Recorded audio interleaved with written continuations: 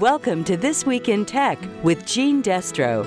Now is your chance to get caught up in all that's happening in technology around Akron and the rest of the world. Now here's your host, Gene Destro.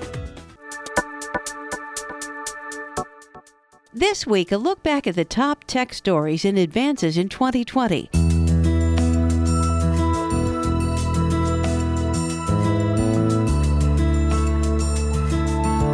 First, CNET editor Ian Sherr. Social media was under fire in 2020. First, because of the presidential race, as far-right groups like QAnon manifests its ideology online and into American politics. Then President Trump took on Facebook, Twitter, and other big tech companies. The president accused social media of trying to silence conservative voices. He also went after TikTok because of its ties to China. We may be banning TikTok. Governments also started antitrust cases against big tech. We will not allow any company to think that they are too big to fail. Tech also got involved in the battle against COVID-19.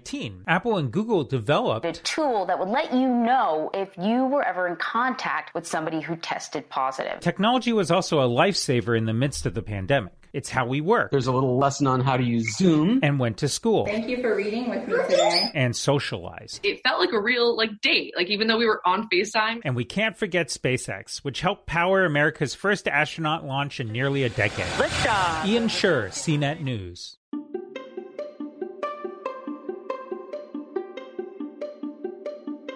We also talked to author David Weinberger about Harvard Business Review's Year in Business and Technology 2021.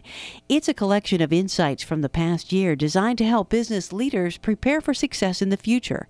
Weinberger says besides the pandemic-related innovation we saw in online communications over the past year, what really stood out most to him were all the advances in machine learning. If you have a mobile phone, then you are using machine learning every day. Just not aware because there's no need to be. But if you are consulting a weather report or getting a route from a mapping system, or you are using the dreaded autocorrect and autofill, then you're very likely using machine learning. That's what's behind all of this. What's different about machine learning and why it's able to do things that we weren't able to do before and do some things much better is that unlike normal programming that we're all used to, with normal programming, you have to tell the system exactly how the domain you're interested in works. So if you want to do a weather report, you have to tell it, here's how the dampness of air and the speed of air, et cetera, affects the weather. And if you are doing traffic routing, well, that gets really, really hard because the laws aren't nearly as clear about traffic jams and the rest of it. With machine learning, you do not tell it anything that we know about how the world works. You give it data, lots and lots of data, and it finds patterns that enable it to make predictions that are more accurate than we can when we are doing it the traditional way. And so machine learning has this amazing power because the world happens to have regularities in it that are sometimes so subtle that we can't notice them. They show up in the data, but we didn't see them. And sometimes we can't see them because machine learning operates on so much data at such fine levels of detail that we sometimes, in fact, with some frequency, we can't figure out exactly how it's coming up with its results. So why is it that you say that it presents us with ethical and moral challenges that we didn't face before? So I'm very enthusiastic about machine learning. It presents ethical challenges primarily because when it's going through all of this data and analyzing it, and we're talking it can be millions and millions of pieces of data that are interconnected in ways that we would never notice, it frequently cannot tell us exactly how it came up with its results. And when it's working and everything's fine, that's great. If it's doing its traffic routing and weather reports and those are working well, everything's fine. If it's being used, and I think there's a good case against using it this way, but if it's being used, for example, to go through job applications to see who should get an interview or college applications or evaluating school teachers and many, many other applications that it is sometimes being used for, making suggestions about what somebody's jail sentence should be or where bail should be set. At that point, when we can't tell how it's making its decisions, we need to be very concerned that it's learning from the data the biases that are in the data because the data is representing us and we inevitably live in a society that has biases. And so a machine learning system can, if you're not very careful, reproduce and even amplify the biases in a culture. And there's been a lot of work over the past few years, but a lot this year, on understanding that problem and trying to address it. And that's a really, really important advance for us as machine learning becomes more and more important to our culture.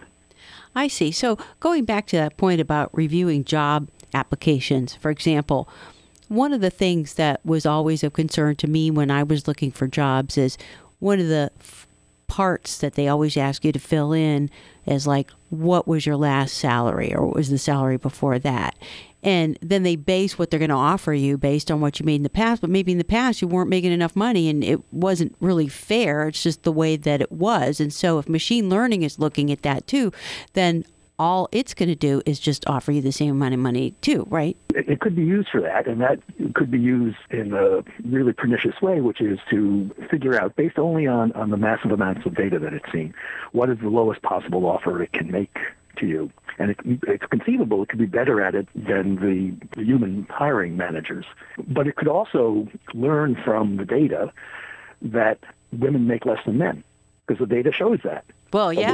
I hope you all recognize that's really, really unfair. Of course. But machine learning is learning from data, and so it's unless we are aware that it's going to do that, we would too easily accept outcomes that are based upon what machine learning has learned from us, which is that women don't advance as far as men. They don't advance as quickly. They don't get paid as much. If it's a managerial job, the machine learning system, without care by the developers and others, is very likely to learn that women statistically don't get managerial jobs, or they get fewer managerial jobs. Because machine learning is learning from data, and because that data is going to reflect, very likely, the biases in the culture, you have to exercise extraordinary care. There are other ways that machine learning can be unfair as well, which is, let's stick with the hiring example. It's just a computer. It doesn't know anything, right? It's just hardware animated by software. And so whoever is designing the machine learning system to evaluate applications has to tell the system exactly what we count as a successful hire.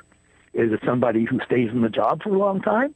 Is it somebody who advances quickly? Is it somebody who is a good mentor?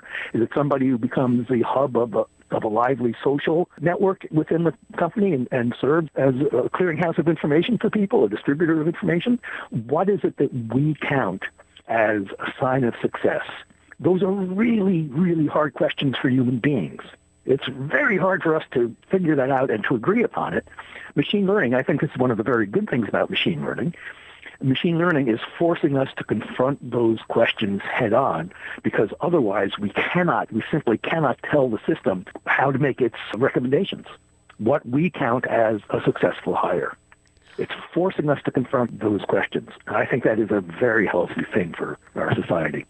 What else about the year 2020, or if you had to summarize the year 2020 in technology, what stands out? What are the bright lights, if you can think of anything other than the expansion of machine learning and video conferencing, et cetera? The obvious answer is the development of COVID vaccines, multiple COVID vaccines within a year, is an unbelievable scientific achievement and technical achievement. Very few people expected this to take less than a year. The prior record was 4 years for developing a vaccine. To find out more about that topic and other insights into the most important technology from 2020, check out Harvard Business Review's Year in Business Technology 2021. And to hear more from David Weinberger, read his book, Everyday Chaos. And that's it for now. Stay happy and healthy, and we'll see you again next week. That was This Week in Tech with Gene Destro. Tune in next week for more tech news on 93.5 1590 WAKR and WAKR.net.